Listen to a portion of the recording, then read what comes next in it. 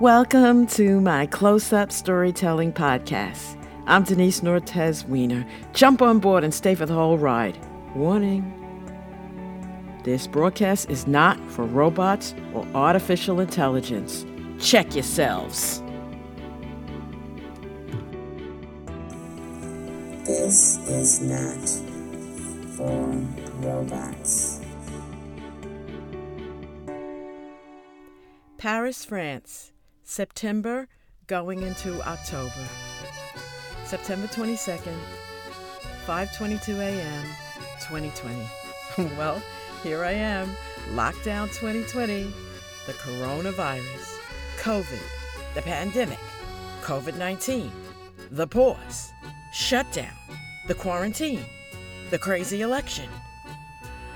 Call it what you will, all I know is that the time we are living through is slowing down all of the beginnings of my sentences in all my conversations. Because I have to stop to pick a title that describes this current time. And believe me, it does need a title for each occasion because it's so intense. Anyway, I'm now going to tell you. These stay-at-home times. Oh, that's another title. Well, they just keep reminding me and bringing me back to the days when I wasn't shut in. September, October, Paris, France, 2004. Me, a spa manager, that was my day job, and Petronelli, the spa director at Maximus Salon and Spa. Petronelli was an art history major and former school teacher in Romania. This fact is going to be very important later. Well, we found ourselves staying in some little sweet hotel with a gorgeous view of a gold dome building, and it was only steps away from the metro. Paris was so different from me this time. Just about everyone I encountered spoke a little English. The last time I was here, it was not the case. I had to speak Spanish to communicate, and that was a stretch for me because I hardly ever speak it. Well, we planned to walk around the City of Light all along the River Seine, eat in cafes, ride the metro, and of course go to art museums. So I was having the best Parisian time. All of my senses were on fire. Petronelli and I hopped on the metro, and we were on our way to the Louvre Museum. We arrived, and we walked through a promenade with many stores. We purchased our tickets and take an escalator up to the exhibit. Wow! Oh, boy. I'm speechless. I am seeing massive statues that are so spectacular. I'm in a state of disbelief. How could anyone create something so beautiful, so large? I'm almost crying right now just remembering the magnificence of it all. It keeps getting better as we go along. Then we enter this long room with the ceiling almost up to the sky. It's the place, the section where the Mona Lisa is housed. And wait for it. I almost fall to my knees and start weeping. There are paintings in there that are way beyond life size. Anything I say right now is dwarfed in size by the actual experience. I want to run, screaming at the top of my lungs, and at the same time, lie down on the floor and crawl up into a little ball. It has taken me all these many years since 2004 to even try and tell anyone about this encounter with greatness, human creativity, art in its highest form. I felt like I was losing it, losing myself. And yes, I did. Strangest thing, my right eye completely shut down. It was tearing and I could not speak. I found my way over to a bench and just sat there with my hand covering my eye. After some time, Petronelli came over to me and asked me what was wrong. I informed her that I did not know. I said, I really have to get out of here. She looked at me like I was the craziest person in the world. Remember, I told you she was an art history major. She could not imagine anyone seriously having this reaction. But me? I was making a beeline for the exit. Stop! Ooh. Being the person I am, I suddenly remembered, hey, the Mona Lisa's in here. So, believe me, I made my way over to it. And what? What? Why is it so small? Oh, this can't be. Now, I'm sure that my head is actually going to blow the heck up. Now, I totally get out of there. I grab Petronelli and tell her I will be in the cafe downstairs in the promenade. I get off the escalator and find the first student that I see, and I give them my ticket so that it's not wasted. I'm in the cafe, and ooh la la, this is the best hot chocolate.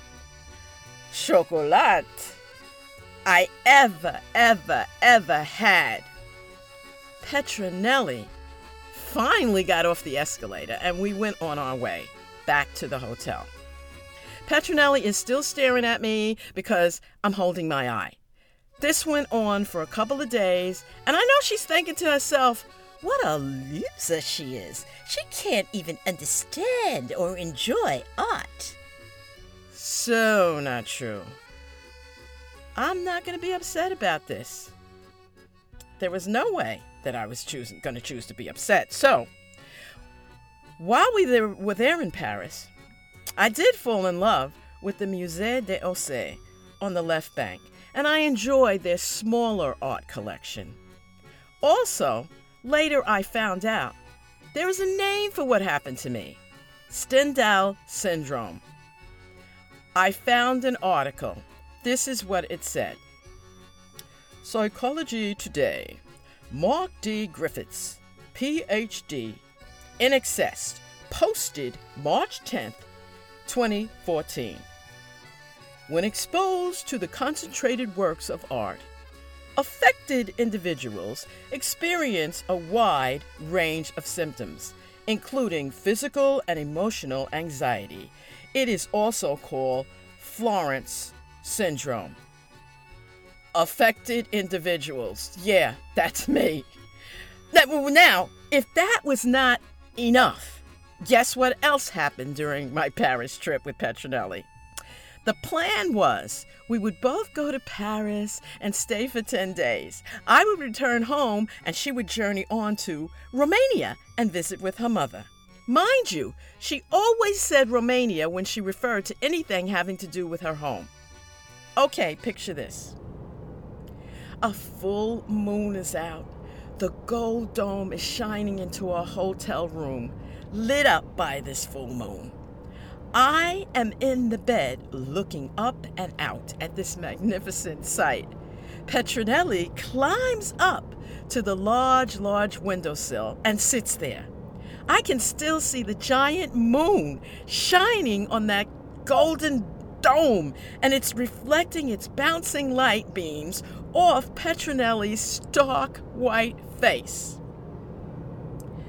Then she turns her head towards me and says, "When I get home to Transylvania..." What? What? Now it's like I just went deaf. I think, what did she just say? Sure, I know that Transylvania is in Romania, but this is beyond frightening. I was into vampire movies at that time, and I did watch them often. They scared the heck out of me. But nothing was like this. This is real. This is crazy. I thought to myself, for sure, this is the end.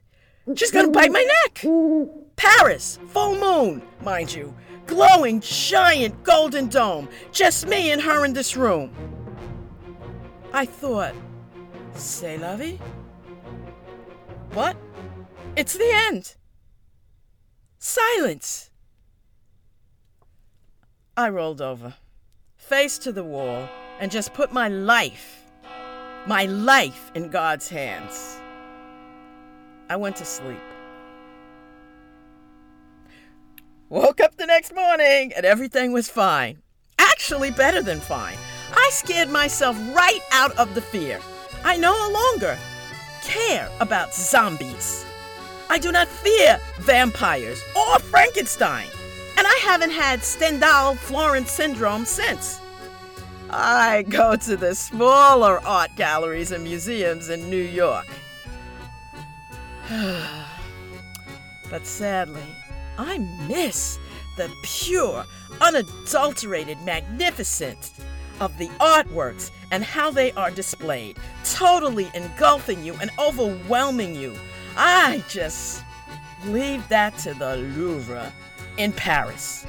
If and when this pandemic ends, I will be off again to the City of Light and its magnificent art. Or it's hot chocolate. Au revoir. Adios and bye-bye, y'all.